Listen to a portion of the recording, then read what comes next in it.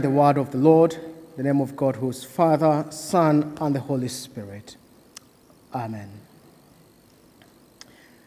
Today is a special day. It is a day of celebration as we are gathered here to worship, to celebrate, and to thank God for this building, this church, and for all those whom have served God in this place in various ways throughout the existence of this building.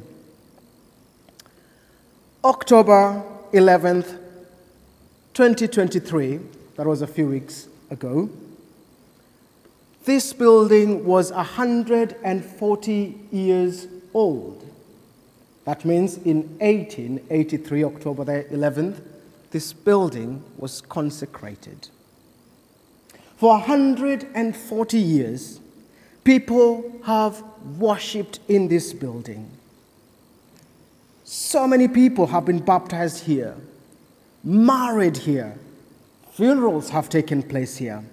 Some, their ashes, I would want to continue to believe, have been laid in our garden. Christening parties, birthday parties have been held in this place. We have hosted concerts, children events, art galleries. We still have remnants in the pink room, I believe. So many things have happened in this building.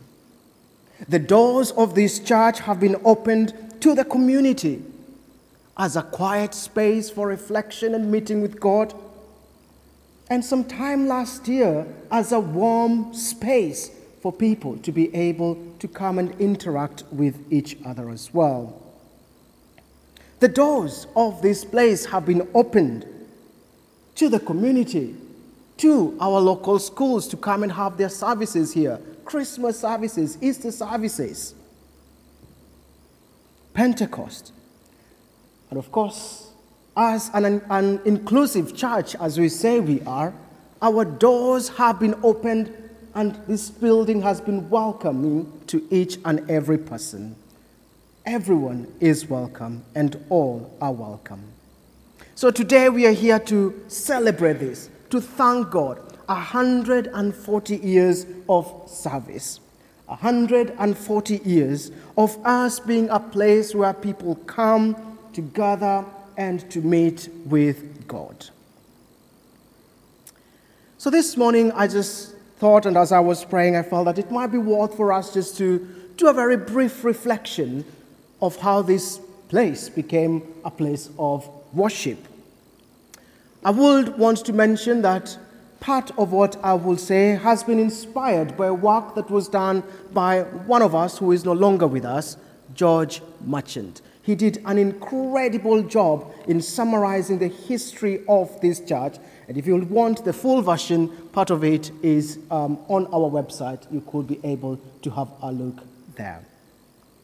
But there are a number of things I would want us to just reflect upon, considering the history of our church building here. It is said that this building, this church, was built because out of a pressing need from the community. It does not elaborate what this pressing need was from the community, but there was a need whatsoever for there to be a church building in this place. Our Old Testament reading today from the book of Kings tells us about the end of a story that began so many years before. What we have just read was King Solomon standing at the temple, dedicating and praying this prayer of dedication. But the vision and the desire for the building of the temple started a long time ago, when King David sat and looked around his palace and realized, oh goodness me, I am living in this very fancy place, but the God himself who delivered us from Egypt lives just in a tent. And out of that came a desire, a need. Don't know whether it was pressing, but a need for there to be a temple to be built. There was a need for that building to be built. here in our community, as I have said, I do not know what the pressing needs were there in 1880. But there are still some pressing needs here in our community today. There is still need for us who God has called to be in this place today, to continue to be the light of Christ in this community. There is still need for hope, for peace, for joy in our community. There is still need for the good news of our Lord Jesus Christ to be proclaimed across and everywhere in this land. This need is there. And I would want to suggest, as it was then, it is still now. This need will continue to be there, but this need will only be met in the person of Jesus Christ. In us continuing to be the disciples, faithful followers of Jesus Christ in this place.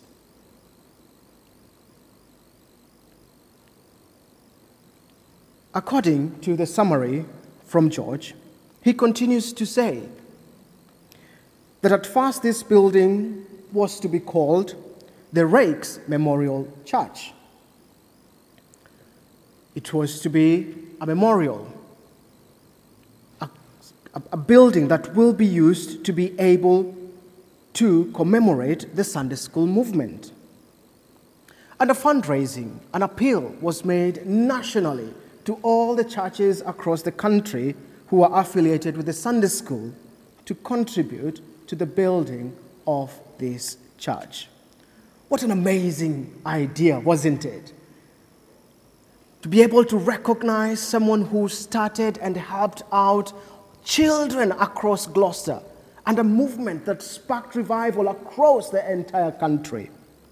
But you will be surprised to know that this appeal was not successful.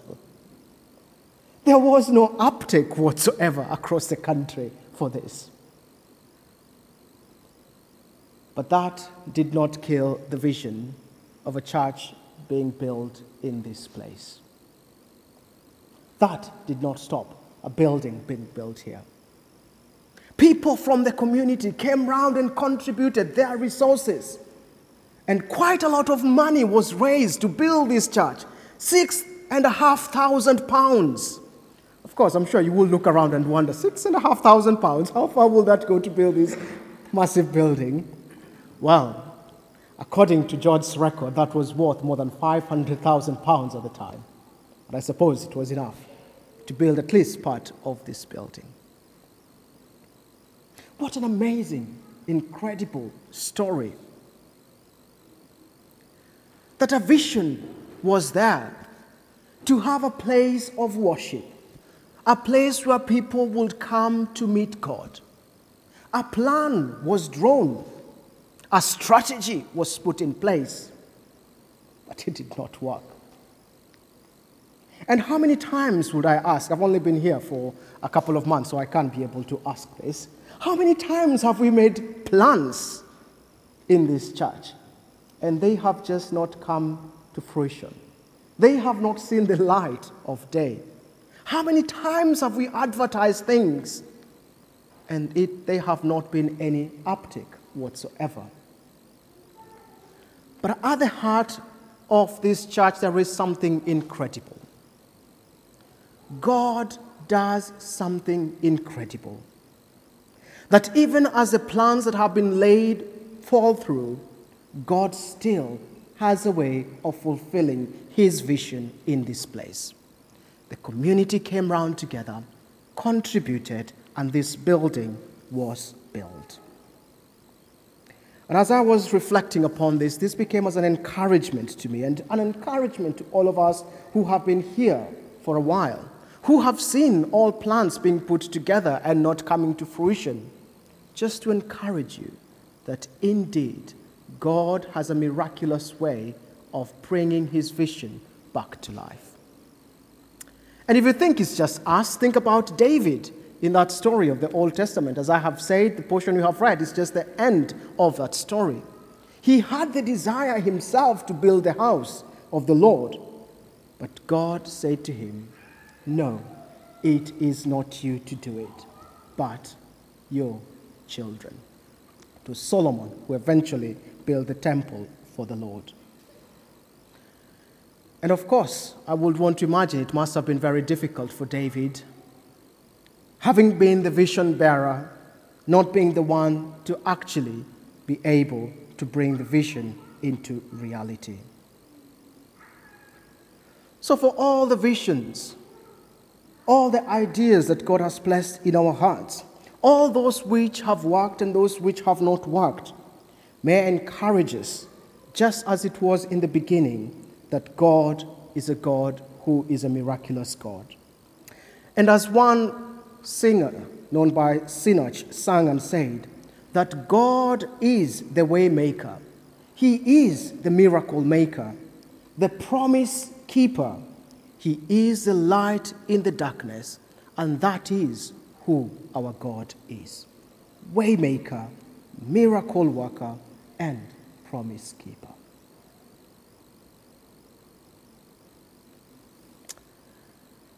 A few years later, after this church was built, in 1919, a memorial was built, World War I memorial, just outside the church, in the form of a pulpit. And names of those who died in the war from this area were inscribed on that memorial. And from the research that George did, it says that 3,000 people gathered outside the building for the dedication of this memorial. I have no idea where they stood, those 3,000 people looking at the street, but 3,000 people gathered outside there in 1919. In this place, the community came together to grieve their loved ones. Those who have died, those who had fallen due to war and conflict. And we know that memorials are ways of saying thank you to all those who gave their lives so that we may enjoy peace and our liberties. But they are also constant reminders of the pain, suffering, and loss that war and conflict causes us. So for us as custodians of this memorial, I would want to believe that we do have a prophetic responsibility to foster and to encourage peace in our community and to utilize this powerful convening power that we have for the good of our community. Today, we gather here as we reflect and we marvel at the works of the generations that worshipped here before us. The reality is, in centuries to come, in 3123, I would want to assume a majority of us will not be there at that particular time. For those who will be, please make sure you pass on this message. That's you, Wambo and Muni. Generations will be looking back at what we ourselves we will be doing today. We do have a responsibility to continue making this place to be a place where the needs of the community are met through the work and the power of our Lord Jesus Christ. We do have a responsibility to continue in that work, to make this place where visions are realized, regardless of whatever setbacks. That we have a responsibility to continue make this place a place of peace, a place where the community will know peace from. We do have a responsibility to make this and to continue to make this a place for prayer.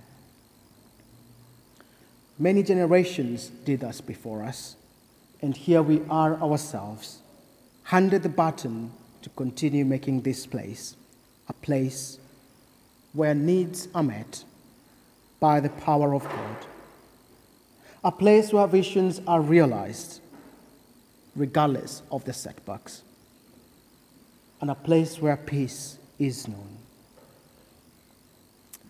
But most importantly,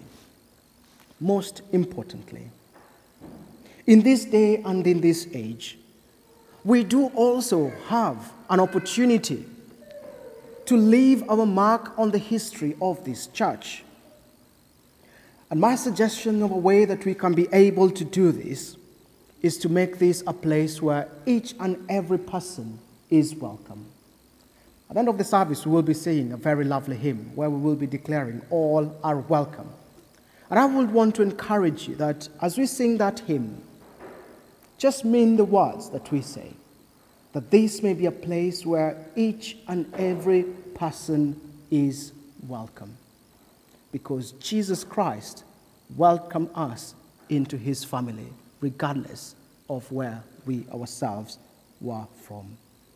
But more so, not a place where people are welcome to come and meet us, not a place where people are welcome to come and see James, but a place where people are welcome to meet with Jesus Christ.